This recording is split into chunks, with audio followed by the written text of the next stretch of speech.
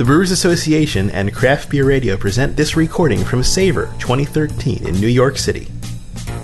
This recording is from Friday, June 14th. Unique offerings from Three Floyds, featuring Barnaby Struve from Three Floyds Brewing.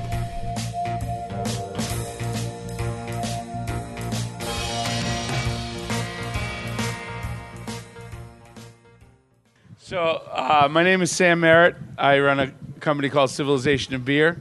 We do beer education consulting and also based out of New York for the last several years. But it's a great honor to be able to host these things because it's my town. I started selling beer on a bicycle here in 1996, and it's certainly changed. So it's just such an honor and a pleasure to be involved in this. And first, thank the Brewers Association, and also this will be a podcast on Craft Beer Radio, so you will be recorded. So, hot seat and all that. But we're going to take lots of questions and answers, and if you have a question throughout this, please just make sure I can get over to you or repeat the question. And my question repeating is started to suck over the last hour or so just keep that in mind. But Barnaby, you and most of the brewery people here, I've surmised that you're not of this world, you people. You are making things that I never thought I expected to taste in beer, even when I loved beer. So, this is a beautiful format to be able to talk about your stuff and talk about what your inspirations are and just kind of, let it hang out a little bit. And we're going to go through your beers, and I'm just excited about it. There's going to be some food involved as well, but, they send us a bio, of everybody that's going to be sort of in these things that I'm hosting. And, there's been 5 people so far. Barnaby's is it was like a haiku, his bio. It was like, likes cats, is a little weird, and from some other land, and that was about it. So I'm glad I don't have too much to work with here, because I think that when you're a brewer, you've expressed yourself already with your beer. And obviously, with a sold-out room, your beer speaks for you and speaks for itself already. But it's certainly a treat to be with beautiful beer and also the people that make it. So I just want to say, first, a big cheers. I want to hear some clinks, please. Thanks for coming from all the way from out in the Midwest, in the hinterlands. Hinterlands. There's a little town called Chicago. In skinny Indiana, where everyone's skinny in Indiana, and better looking than us. But no, it's a real honor and a pleasure. So I guess, I don't know, if you want to start just by saying, hey, what's your brewery all about? And where did you guys find your inspiration first? And we'll just go from there and go through the beers. But it's all you, man. Well, Three Floyds started in 1996. It was founded by Nick Floyd, and he named it after his family, his brother and his father. So hence the name Three Floyds. And Nick is a lot like me. He's an iconoclast, and beer was just terrible in the Midwest, and a lot of places in America back then. And that's why our tagline is "It's not normal," because it wasn't normal for Nick to be making the kinds of beers he makes in 1996, and arguably it still isn't. So he decided, he turned 21 and, of course, dropped out of college and started making beer.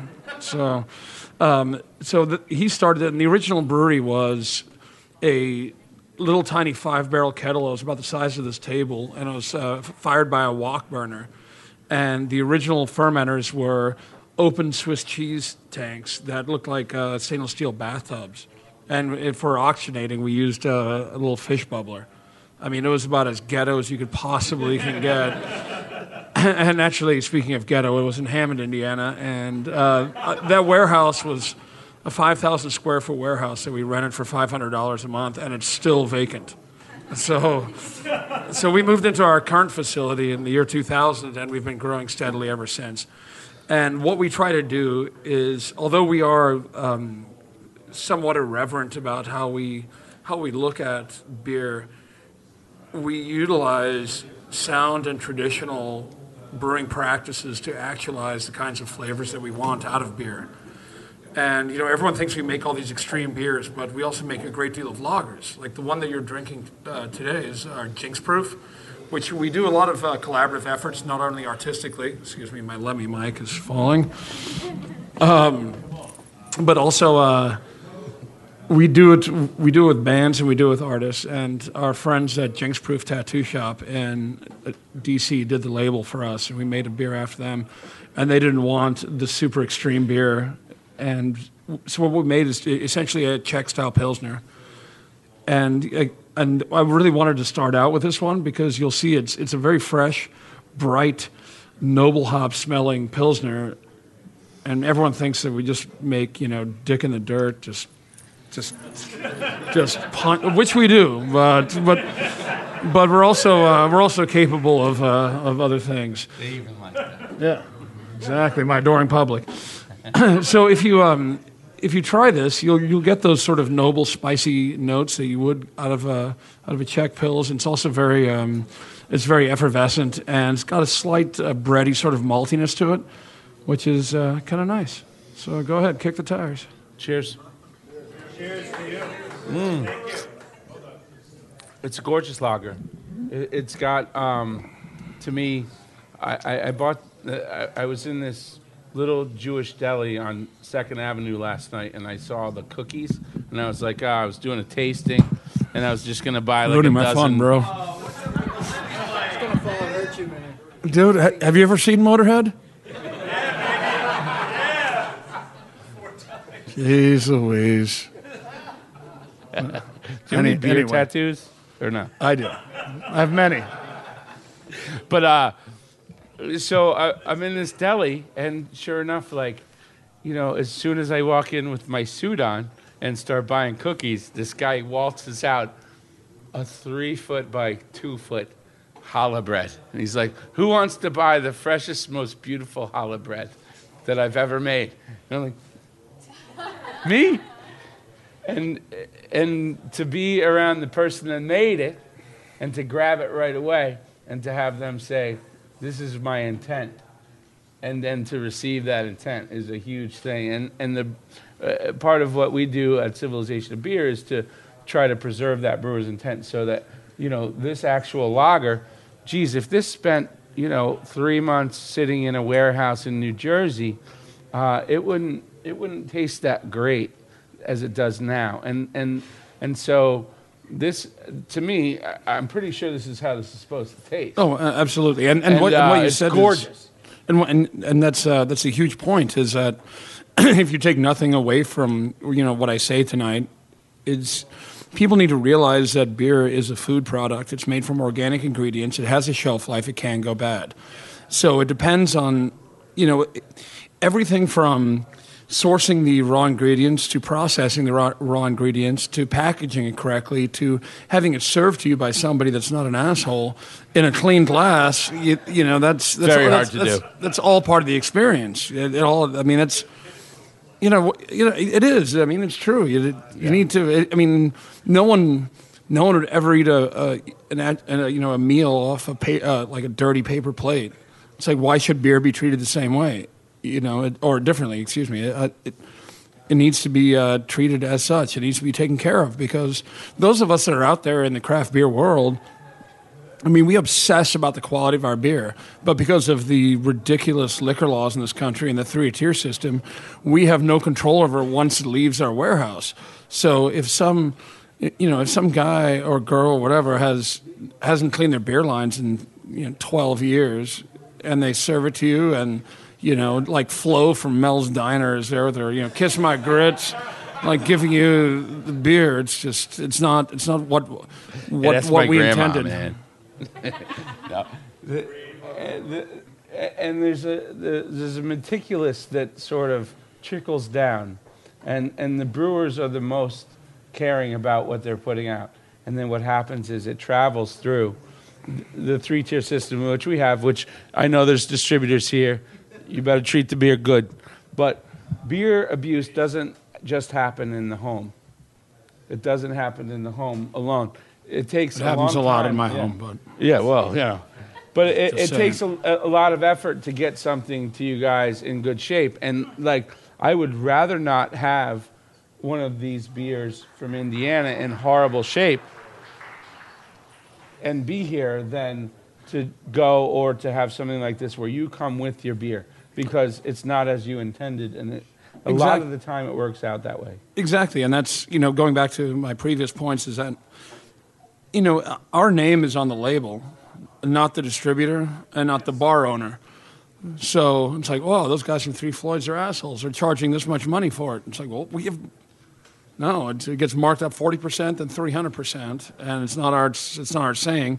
And if it was me, yes, absolutely, I'd clean every glass and make sure you knew about every single drop that you're drinking. But it's not the case. Unfortunately, There's a bit of control that you have to relinquish. you definitely have to see control. And what do you think about music and beer together? I've heard music both. before. What do you think of the businesses of both in their correlation? As far as consumption of each and production and distribution, and how you can be successful as a smaller entity or a bigger entity. Well, I think that it's just like food or visual art. It's all corollary. None of us got into brewing as a to conquer the world. What we wanted to do is we wanted to produce something that has an artistic bent to it, that is also, it's artistic, and we have a passion for it. So all of us, and almost to a brewer that I've met, they're very, very into visual arts. They're very into music. They're very into food. Everything everything that's made that's artisanal. And that's what I mean. Obviously, we have a slight bent towards some more extreme music, but nothing wrong at all. Thank you, sir. So we've decided, and also a lot of the heavy metal bands and stuff that we like are now they're our same age, and the kids, when we were kids and growing up, and we started listening to this music, we idolized these people, and we used to hunt down their records, and now I started meeting them, and they're older and they're more experienced in terms, just like all the rest of us are. No one wants to eat Nighthawk TV dinners and drink, Smirnoff Ice all the time. So unless they want to. Yeah. So we've actually we've been very, very fortunate to work with a lot of bands, and and I've actually become really good friends with a lot of them. And actually, the next beer we're going to try is a beer called Evil Power, which is Do it. It's helpful. It's cathartic. But it is also a Pilsner, but it's double the strength of what we just had in the Jinx Proof. So we'll start off from there, and then we're going to destroy your palate with all kinds of other metal beers. So I had to ask about the music because I feel like one of the things that we can draw so many parallels with is with the enjoyment of music and people and parties and eating and drinking. And like, if there's a beer pairing and it doesn't work out, you can tell right away. And our friend at Brooklyn, Garrett, says, if the music at a dinner party is too loud, you just know it.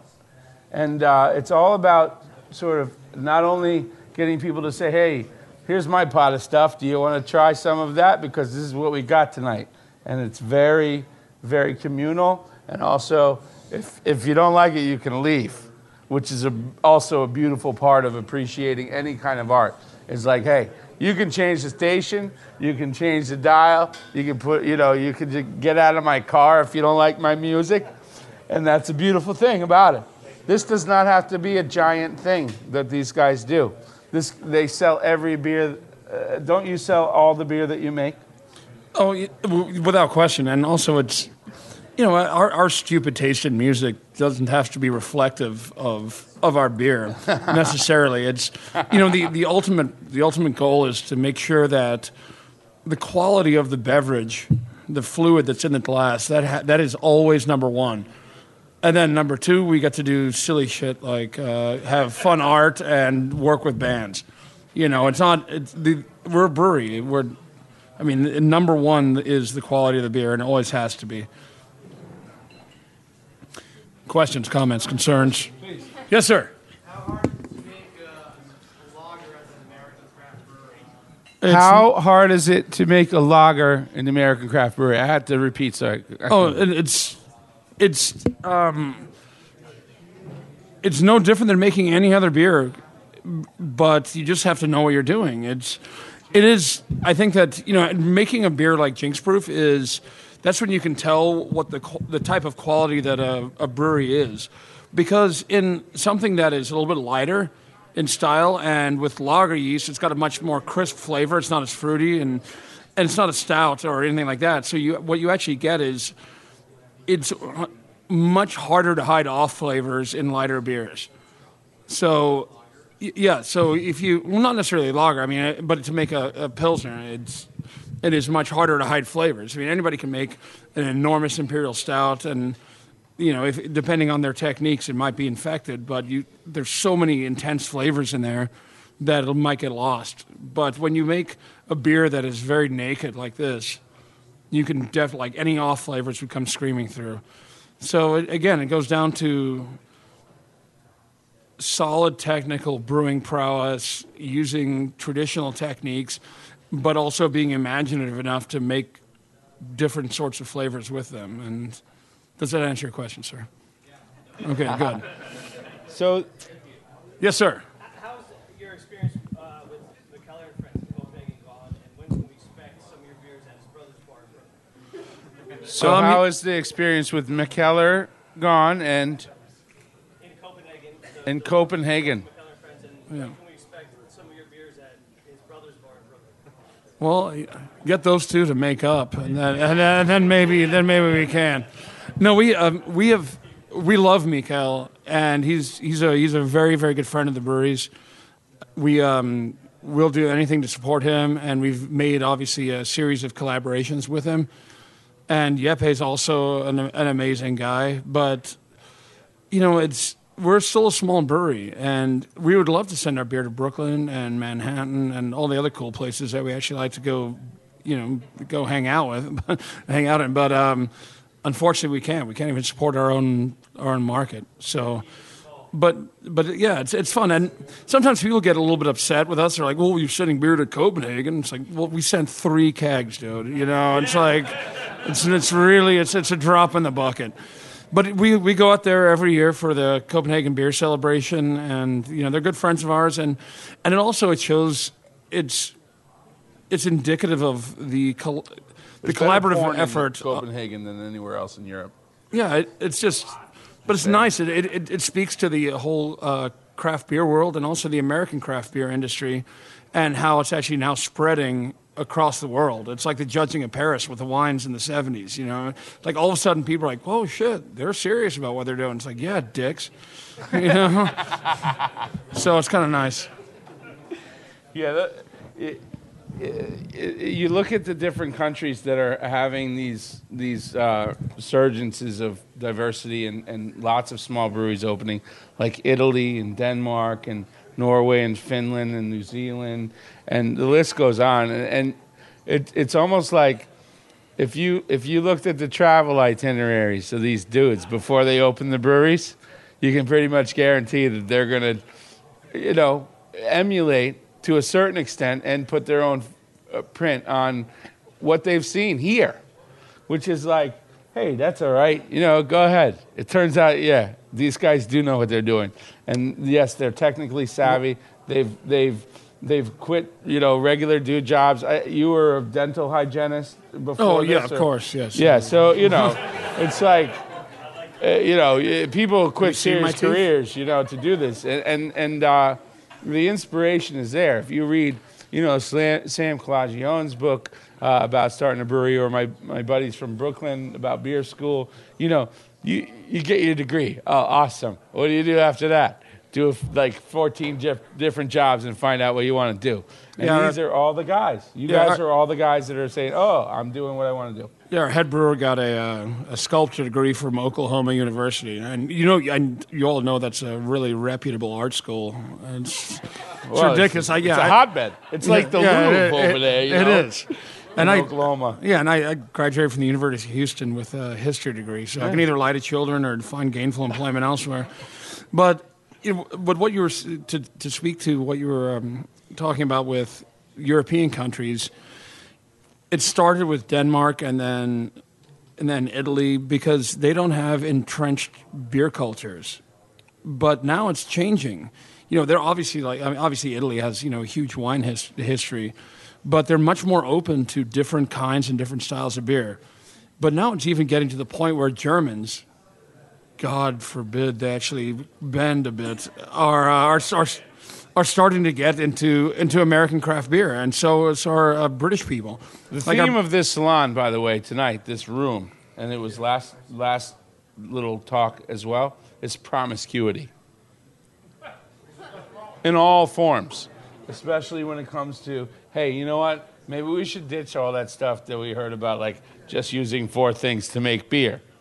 No, without like there's many more, right? Tonight? Well, yeah, but as long as, that being said, it's not, people always ask us what we're experimenting with, and that really irritates me because I've been brewing for 18 years and Nick Floyd for 20 and Chris, our head brewer, for 19 years.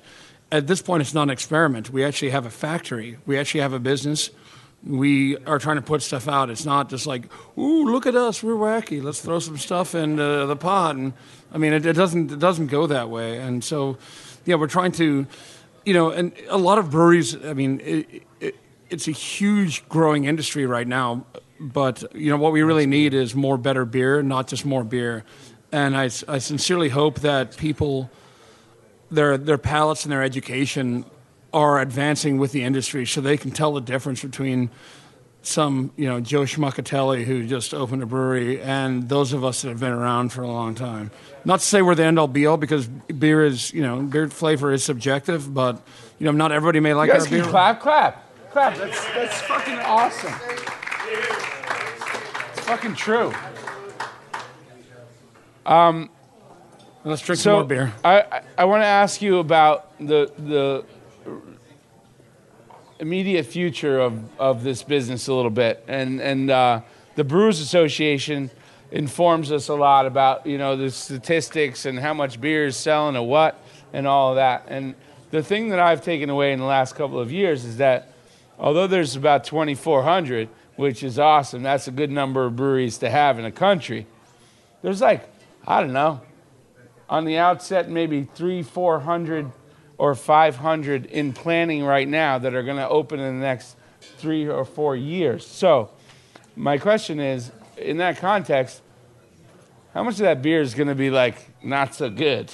Well, I could never speak to what the quality of the beer is, but I guess I think the statistic is, on average, one brewery opens every day in this country, which is great because we're getting back to pre-prohibition era. But it's what people need to realize is it's like restaurants. Just because you make food doesn't mean you make good food.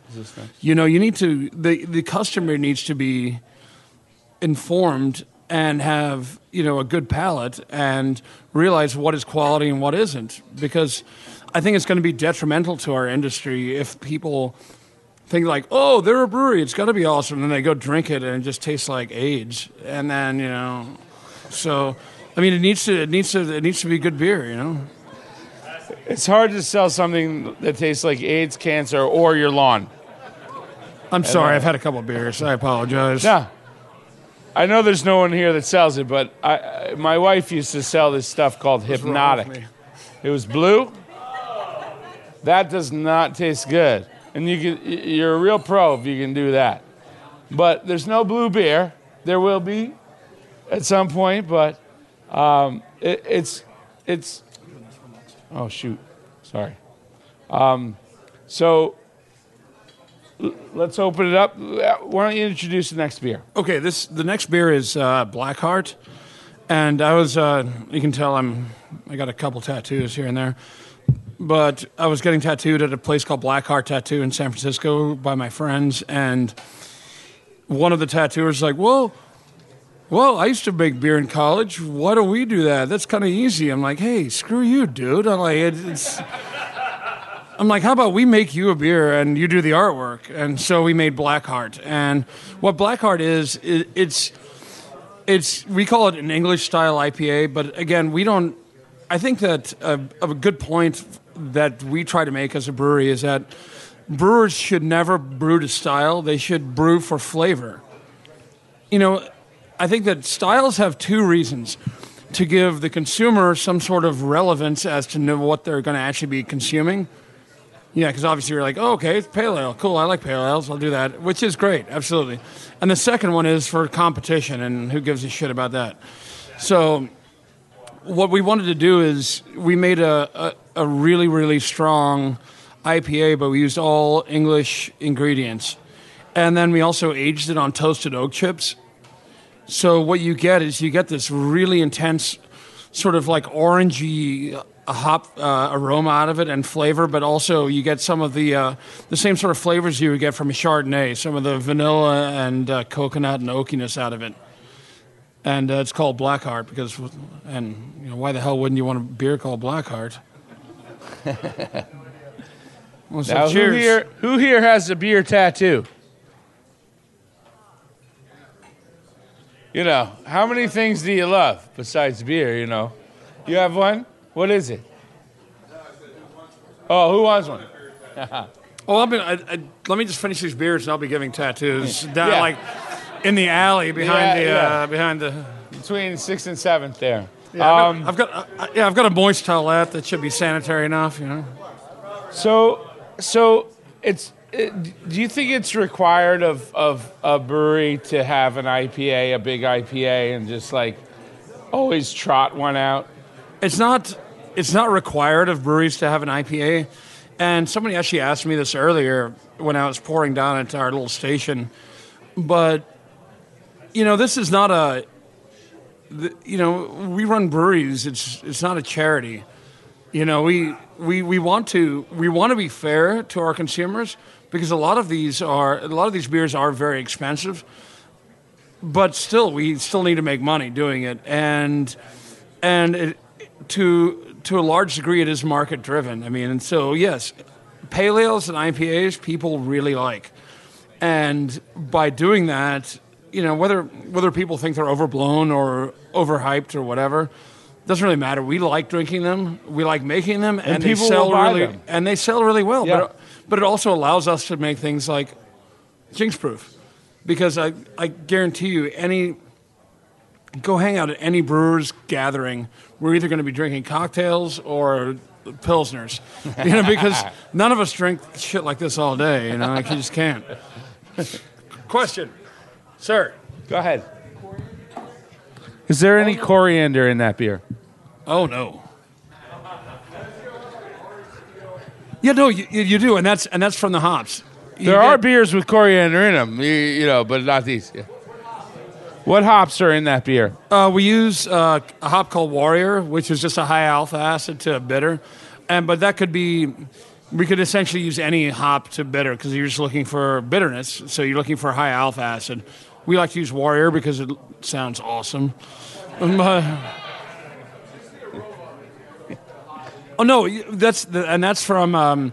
It's a blend of Centennial, which is an American hop, and then a great deal of American Fuggle. And Fuggle is one of the quintessential British hops, because hops grow on the same latitude in the northern hemisphere. They grow in southern England, central Germany, and in the Pacific Northwest over here in the States. And Fuggle is a very orangey, very apricot-y sort of hop, and it's really nice. And a lot of times American hops are much more piney and citrusy, so that's why we wanted to try to do something a little different. And then I think it's nicely balanced with and it's nicely balanced with the wood character that we have in there. Many American IPAs rely on the Cascade Centennial Chinook situation.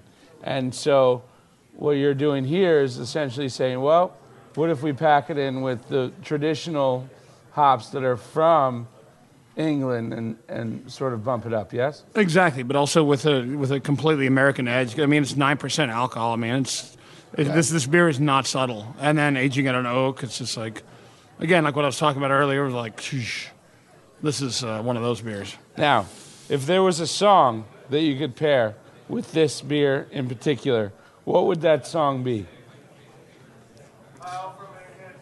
No, him, not you. No, him. By the way, ladies and gentlemen, this man could play any song. He is the former drummer from Death and one of my heroes. So, okay, then okay. What would the song be for this beer? I also licked his face last night, I think. I'm not sure. So yeah, what that in mind? What song would you pair What with about this? a lick in the face and a beer and a song at the same time? Morbid Angel, Capital Ghouls. There you go. Okay. What about you? Same? I have to Follow the lead. Yeah, If you're gonna lick a guy's face, I just make you're gonna beer. listen to the same song. Yeah, I'm not a death metal drummer. I just like this stuff.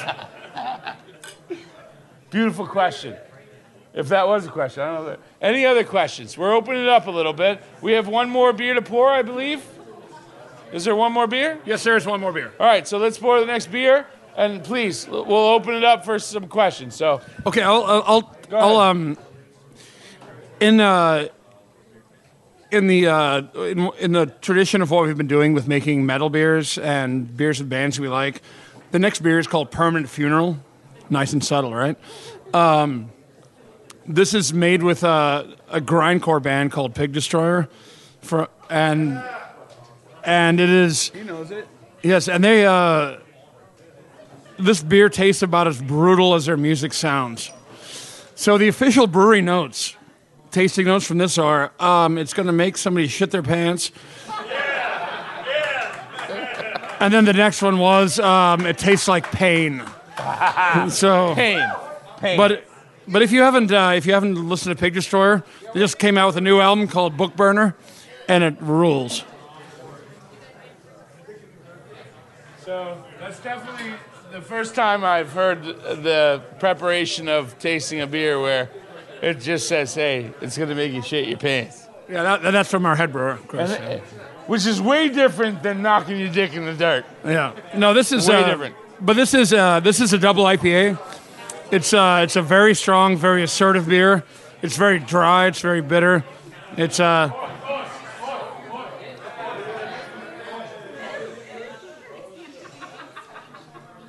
I'm not going to be happy unless there's a riot in here by the time I leave. I'm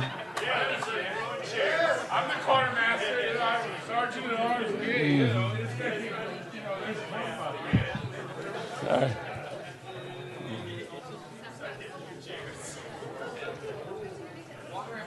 Thank you, sir.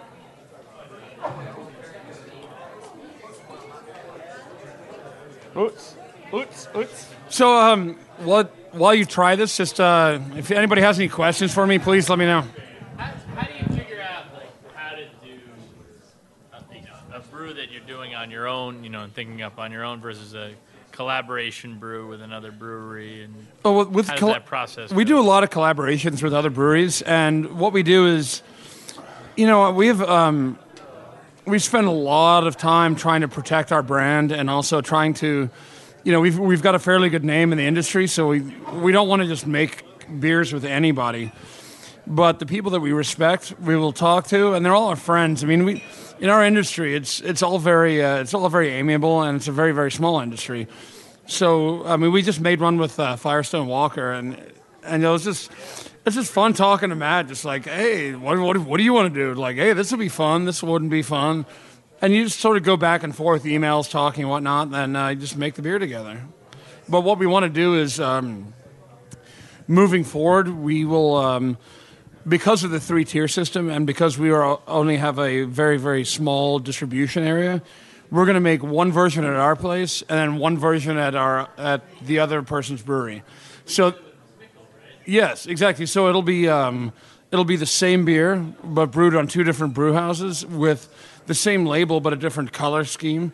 So that way, those of you people that actually give a shit about craft beer will be like, wow, You can tell. look at how different that is as opposed to the one that was made there. And Nice. So that's what we want to do. And it is a very, very small industry, and it's really, really fun industry because we're all friends, and we're not the big three. The big, like, we're not Budweiser, Miller, Coors, fighting over Hey, they're 0.1% here right of now. a market space.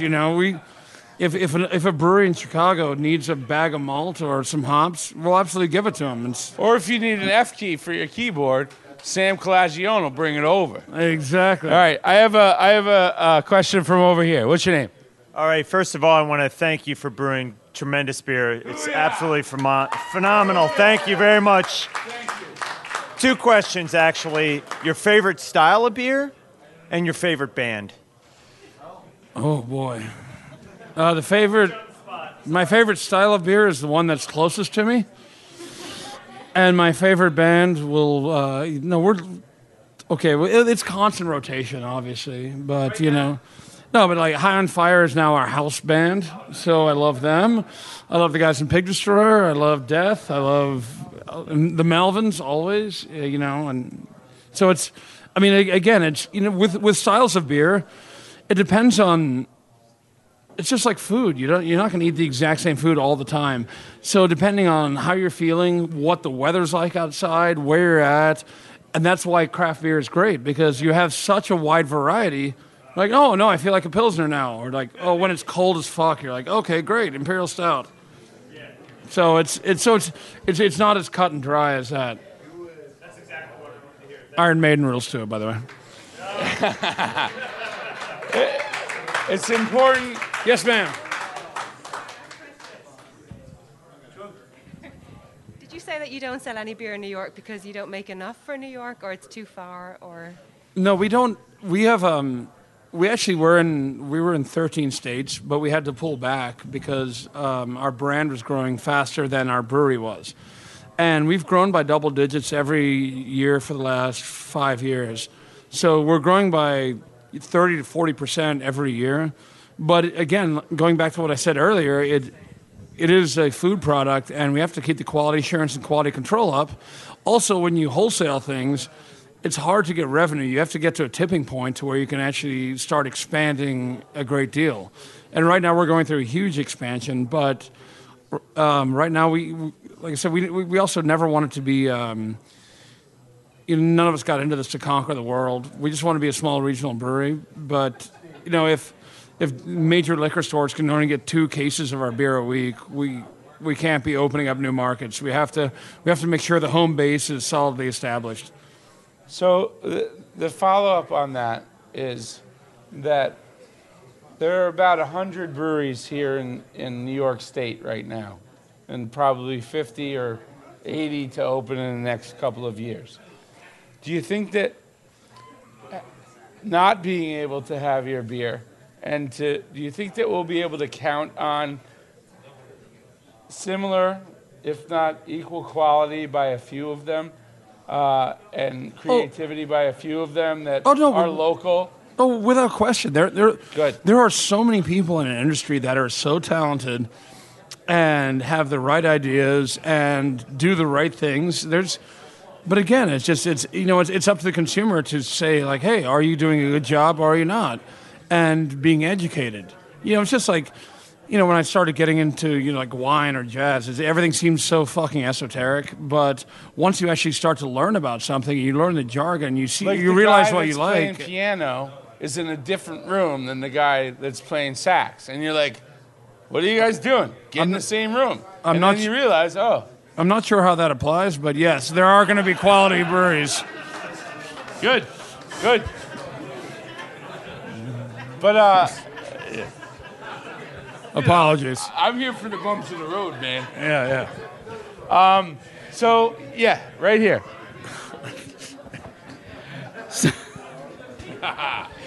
So I have a couple of buddies that are musicians, and they've just recently collaborated over a passion for baseball.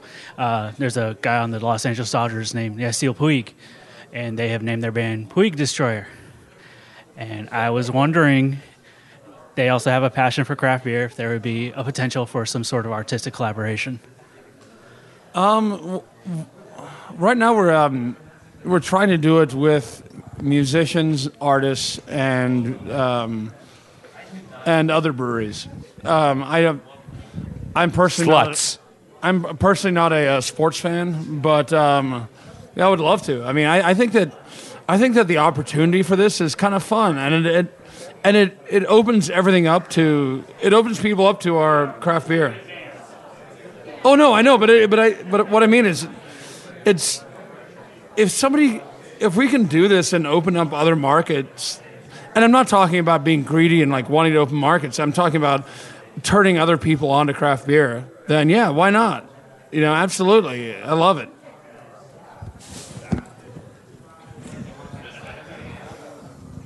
Barnaby, I'm at your service. Thank you, guys. It's done. What a beautiful job. Best one of the evening. Cheers. It's a pleasure to hear you. And Jesus, what great beer. I'm sure they'll be out here in New York eventually, but, And do not go gently into that good night. Thank you guys for sticking it out for the last session. And thanks for drinking our Honored beer. to host Without you, we wouldn't Cheers. be anything.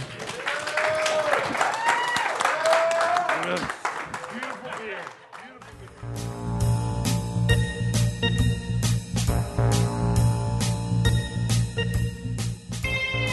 Thank you for listening to this recording from Savor 2013, brought to you by the Brewers Association and Craft Beer Radio. You can find the rest of the salons from Savor 2013, as well as all the salons from previous years at craftbeerradio.com/savor or on craftbeer.com. Craft Beer Radio is a weekly beer podcast that you can listen to on iTunes or from our website at craftbeerradio.com.